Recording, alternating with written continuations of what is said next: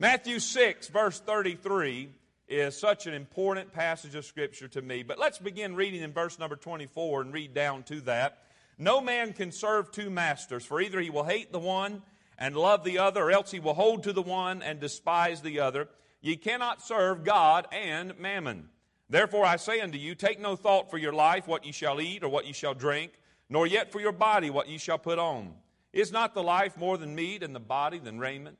Behold the fowls of the air, for they sow not, neither do they reap, nor gather into barns, yet your heavenly Father feedeth them. Are ye not much better than they? Which of you, by taking thought, can add 1 cubit unto his stature? And why take ye thought for raiment? Consider the lilies of the field, how they grow. They toil not, neither do they spin. And yet I say unto you that even Solomon in all his glory was not arrayed like one of these. Wherefore, if God so clothe the grass of the field, which today is, and tomorrow is cast into the oven, shall he not much more clothe you, O ye of little faith? Therefore, take no thought, saying, what shall we eat, or what shall we drink, or wherewithal shall we be clothed? For after all these things do the Gentiles seek. For your heavenly Father knoweth that ye have need of all these things. But seek ye first the kingdom of God and his righteousness, and all these things shall be added unto you.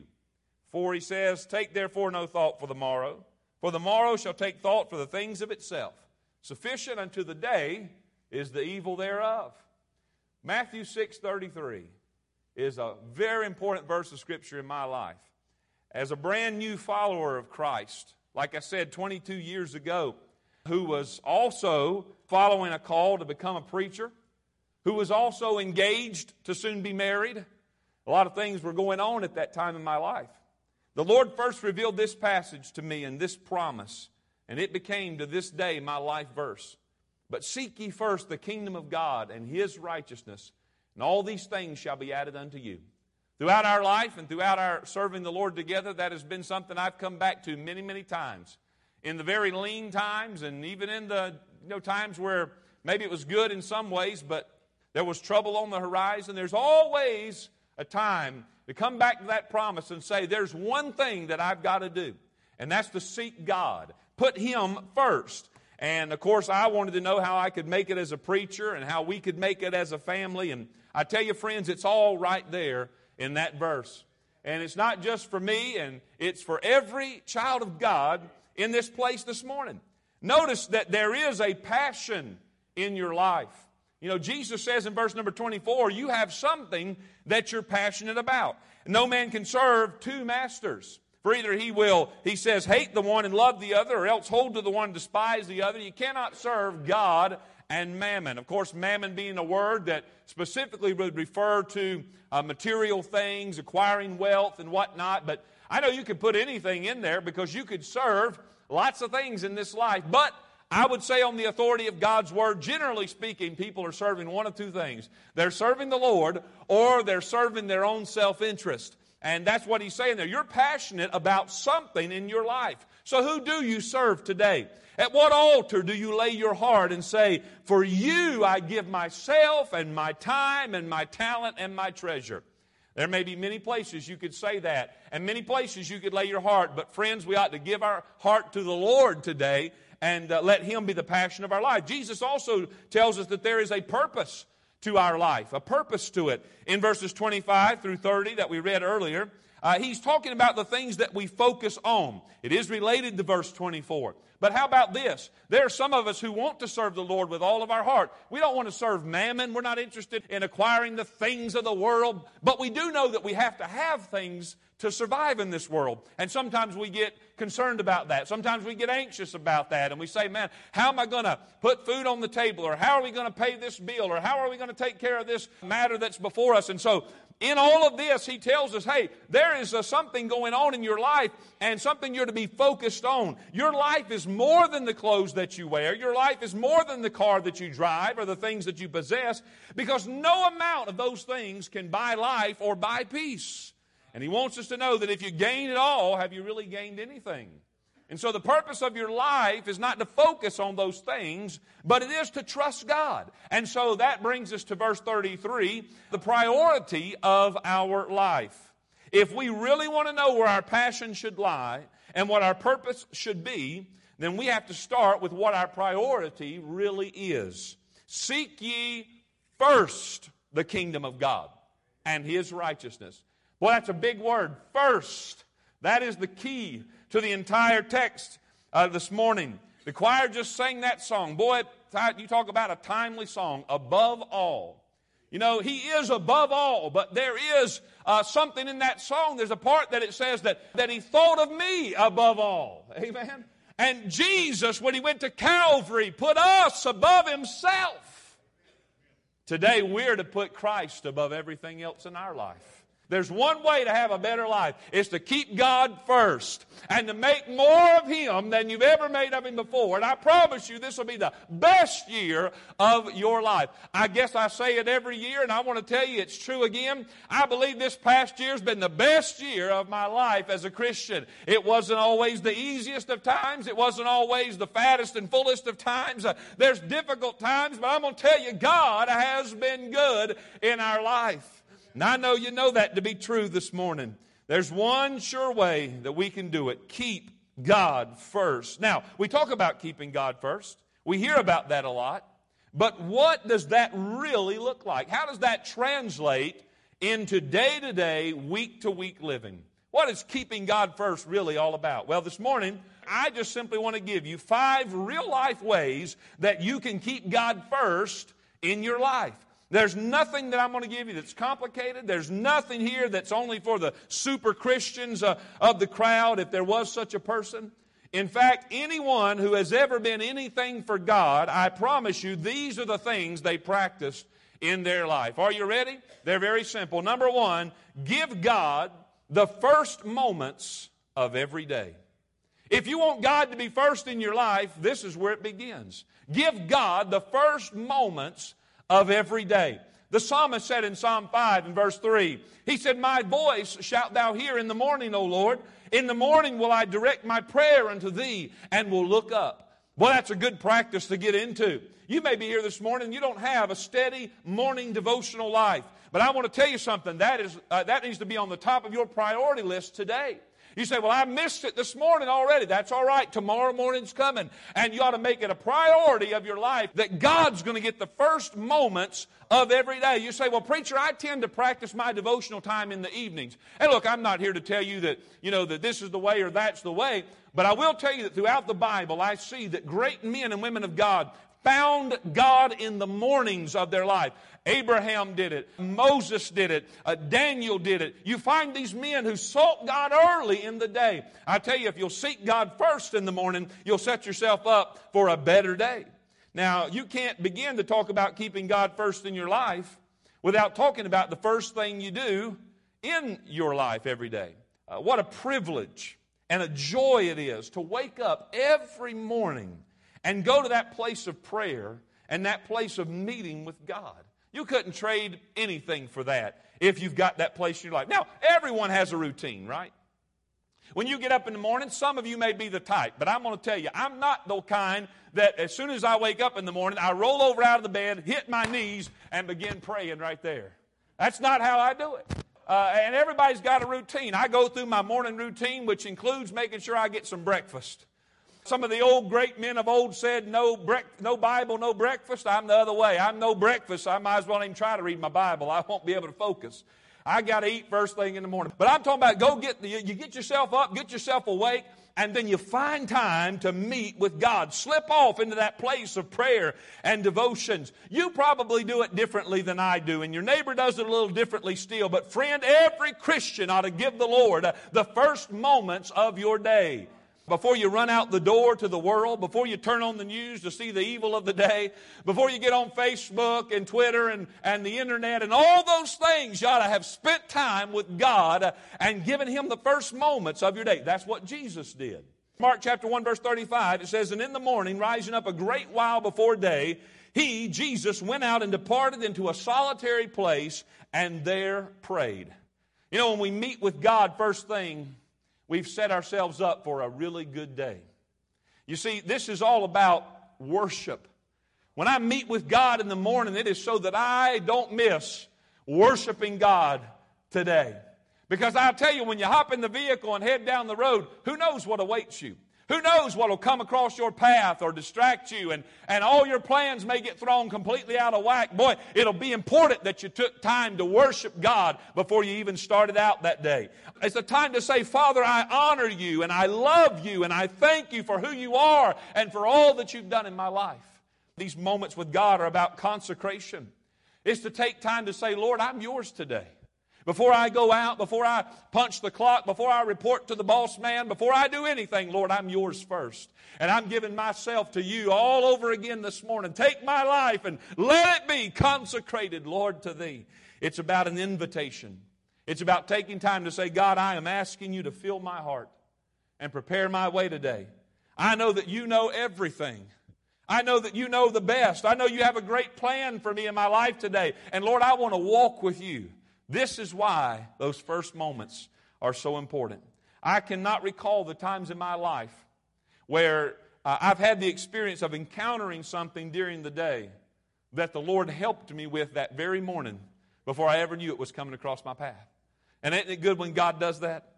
We often sing the song, I need thee every hour. Well, how can we possibly ignore the Lord in the first hour of our day if we really need Him every hour? So if we want God to be first, give God the first moments of every day. Number two, you'll want to give God the first day of every week. Now, this is the old-fashioned preaching that we need, of still honoring God on the Lord's day. Amen. You say, preacher, you're preaching to the choir. Amen. I'm glad to be preaching to the choir this morning. I'm thankful you're in the house of God today. And that's where we ought to be. Sunday is, we say, the Lord's day. Now, how can we not give to God what is His? If we don't give God the Lord's day, we're stealing from God, aren't we? And so we ought to give God the first day of every week. If God's truly going to be first in our life, then we certainly need to give Him this day in our life, the Lord's day. Now, Sunday is not the Sabbath, and we know that. The Sabbath is on a Saturday. The Lord's day is on Sunday. Two different things. The Sabbath is, and has always been, Saturday. There were laws for the Sabbath day. There were plenty of them. Back in the days of the Jews in the Old Testament and even in the early New Testament, there were plenty of laws about the Sabbath. But you'll be hard-pressed to find very many rules about the Lord's Day. Why? Because how are we going to know to do right? How are we going to know to do right? Well, we have the example and the truth of the Bible to guide us. The Pharisees could lay down and say you can only walk so far, you can only carry so much, and you can only wear certain things, and you can only go to certain places. But those rules aren't in the Bible, are they? Not for the New Testament church on the Lord's Day. And there's nowhere where the Bible says that I shouldn't do this, can't do that. We're guided on the Lord's Day. Now, I will tell you, and you know this, there was a time in our culture where in America the Lord's Day was honored. Boy, times have changed, haven't it? It sure has. But the Bible does give us guidance on how we're to do this. For example, the church began meeting on Sunday, the first day of the week, because that was Resurrection Day. And that's how the church started using Sunday, the first day of the week. John chapter 20, verse 1. The first day of the week cometh Mary Magdalene early, and it was yet dark, unto the sepulchre, and seeth the stone taken away from the sepulchre. It was on Sunday that they came and found the Lord had risen from the tomb. And they began to worship on the Lord's Day and celebrate that Jesus was alive. On that same day, that very Sunday, the risen Savior appeared to the disciples in the upper room. John chapter 20 and verse 19. The same day at evening, being the first day of the week, when the doors were shut, where the disciples were assembled for fear of the Jews, came Jesus and stood in the midst and saith unto them, Peace be unto you. Now I'm going to tell you something. If you'd have been there on that first Lord's Day when Jesus showed up on Sunday, I guarantee you'd have wanted to come back every Sunday after that. And when I can get in a place where God is meeting with us, where God is bringing peace to my heart, where God is speaking like Brother Buddy talked about this morning, I want to be in that place. God honors the meeting of His people on the Lord's Day. He has since the very beginning of the church, and He still does now.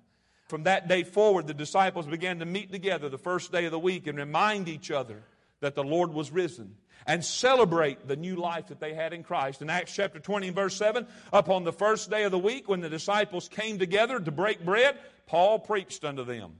Now, that day when Paul preached, he preached all the way till midnight. I mean, when they come to meet, didn't they? Of course, I don't know what time they actually met. They might have not met till 10 p.m., but still, Paul preached to midnight. American culture, as I said, has certainly changed in many ways. Used to be that Sunday really was observed as the Lord's day. Businesses were closed. Folks weren't out mowing their yards, squeezing in around to golf, whatever else everyone does during those days. But here is something that may shock you. And I kind of already said it, but there really is no set of do's and don'ts for the Lord's day except for this. To ask yourself as a believer, have I given God this day?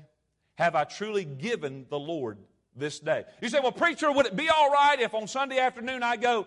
My answer to that will be, have you given God His day? But, I was at church, but I'm just wondering, is it all right if I go over? Well, have you given God this day? You see, that's it. That's the way you gauge that. There's no place I can turn to in here and say, now on Sunday, friend, don't do this and don't do that and do this and do that. One thing I can tell you for sure that you ought to do on Sundays, be in church on the Lord's day. Hebrews chapter 10, verse 25, not forsaking the assembling of ourselves together. I believe, as Charles said, Sunday school is a place to be. Preaching is a place to be. Sunday evening service is a place to be. There's a lot of opportunity right there to give God the day and pursue a closer walk with Him. Don't let this world rob you of focusing on Him on the Lord's day. That'd be a good general guideline for Sunday. They're grabbing at you all the time, aren't they? I'm telling you, you can't wait till tomorrow morning. Monday, woo! And they're grabbing at you all day long, all week long, trying to rob from you from focusing on the Lord. This day you can keep holy and sacred for God. This day you can focus on Him even when you're laid back in your lounge chair this afternoon meditating. You can honor God. I'll say this to you. Ask yourself, who or what have I really given this day to? And your honest answer will help make sure that you're giving it to God.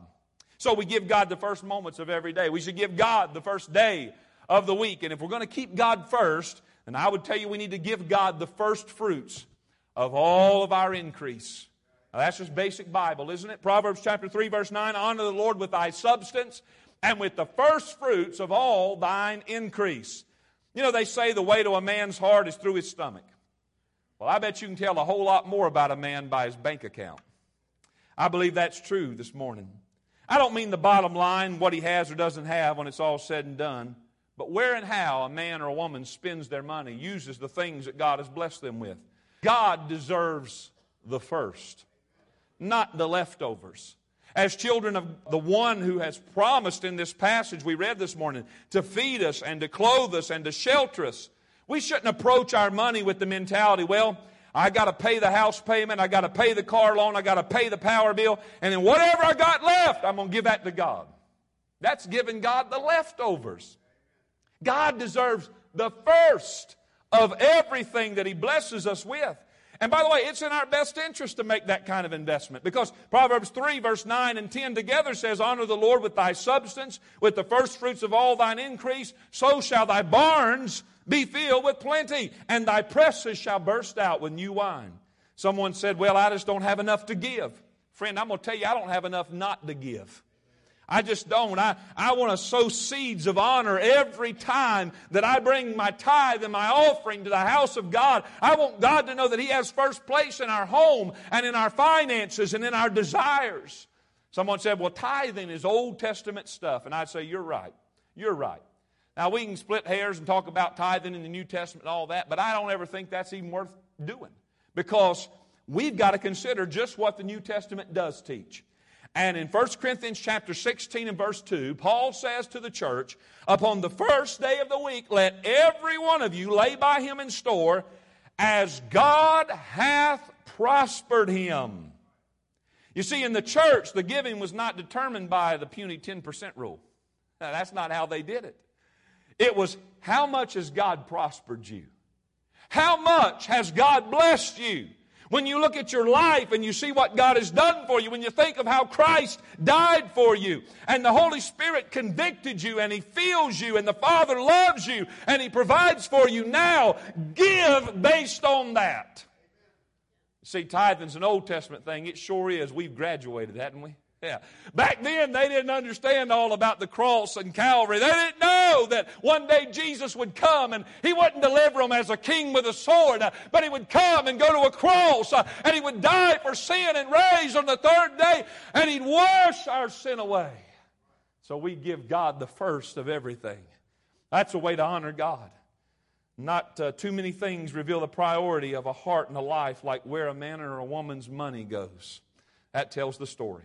So how do we keep God first? Give Him the first moments of every day. Give Him the first day of every week. Give Him the first fruits of every bit of increase. And then this, give God the first consideration in every decision you make. Everyone here has had to make some big decisions in life. You had some last year, and you're going to have more this year. You're going to have them, I'm going to have them. And every one of those decisions, what you find is an opportunity to once again keep God first. Every big decision, every small decision that comes your way is an opportunity to keep God first in your life. How? By always asking Him to take the lead and to show us the way. See, that's how you honor God. That's how you keep Him first. The best way to do that in every consideration, every circumstance, is to give yourself to the Lord first. Again, Paul wrote about the believers in Macedonia. He told about the great need of the Christians in Jerusalem and how those Macedonian Christians, when they heard about that, they gave sacrificially to help their brethren in Christ. And Paul says of those Macedonian believers, he said, "And this they did not as we hoped, but first gave their own selves to the Lord and unto us by the will of God." You know, that is where every decision needs to start in your life this year. Everything that you face that you have to make a choice about. Where will I go to school? Should I take this job that's being offered to me? Who am I going to marry? And even those day-to-day decisions. What should I wear to this meeting today? What should I say to this person?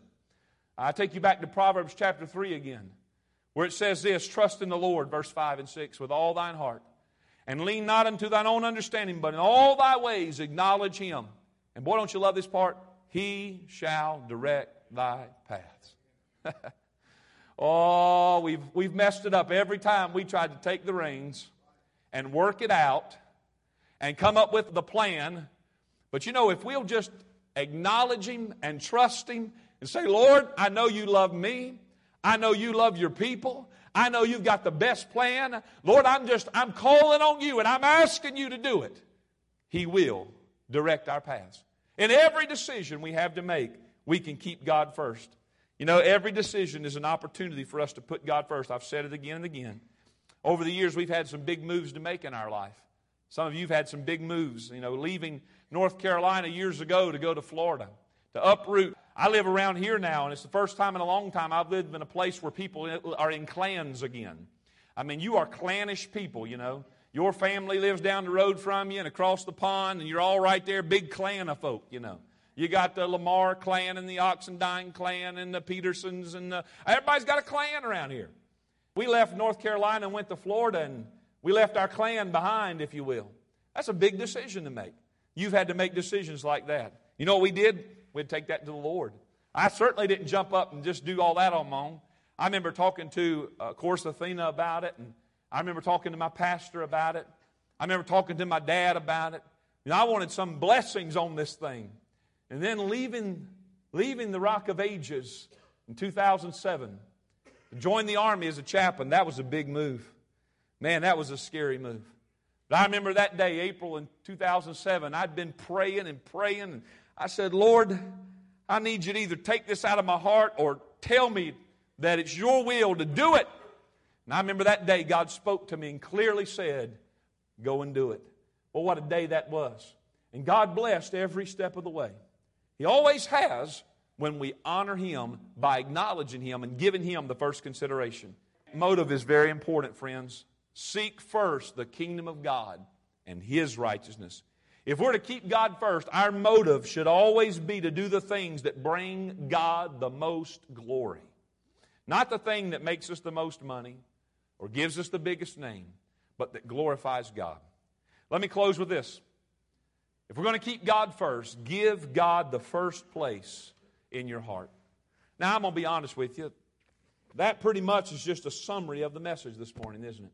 To give God first place in your heart. Abbott and Costello had a clever routine called Who's On First. We're not so much concerned about who's on first base, but that is a good question to ask. Who's on first when it comes to our life and in our heart? Who's on first place there? Seek ye first, Jesus said. What? And who?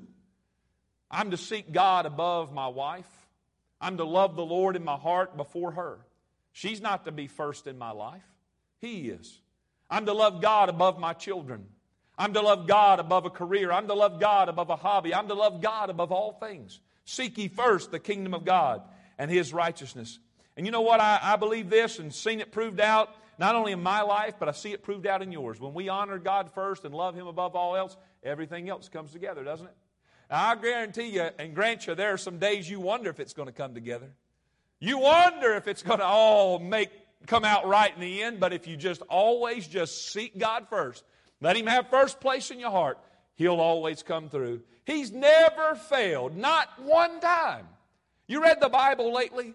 All that stuff people went through, some of the dumb decisions they made. Look at Abraham. My goodness, you couldn't think of a dumber decision than his wife come up to him and said, well, just take Hagar. Obviously, God needs our help. What a dumb decision. And you think, well, I guess he just ruined that one.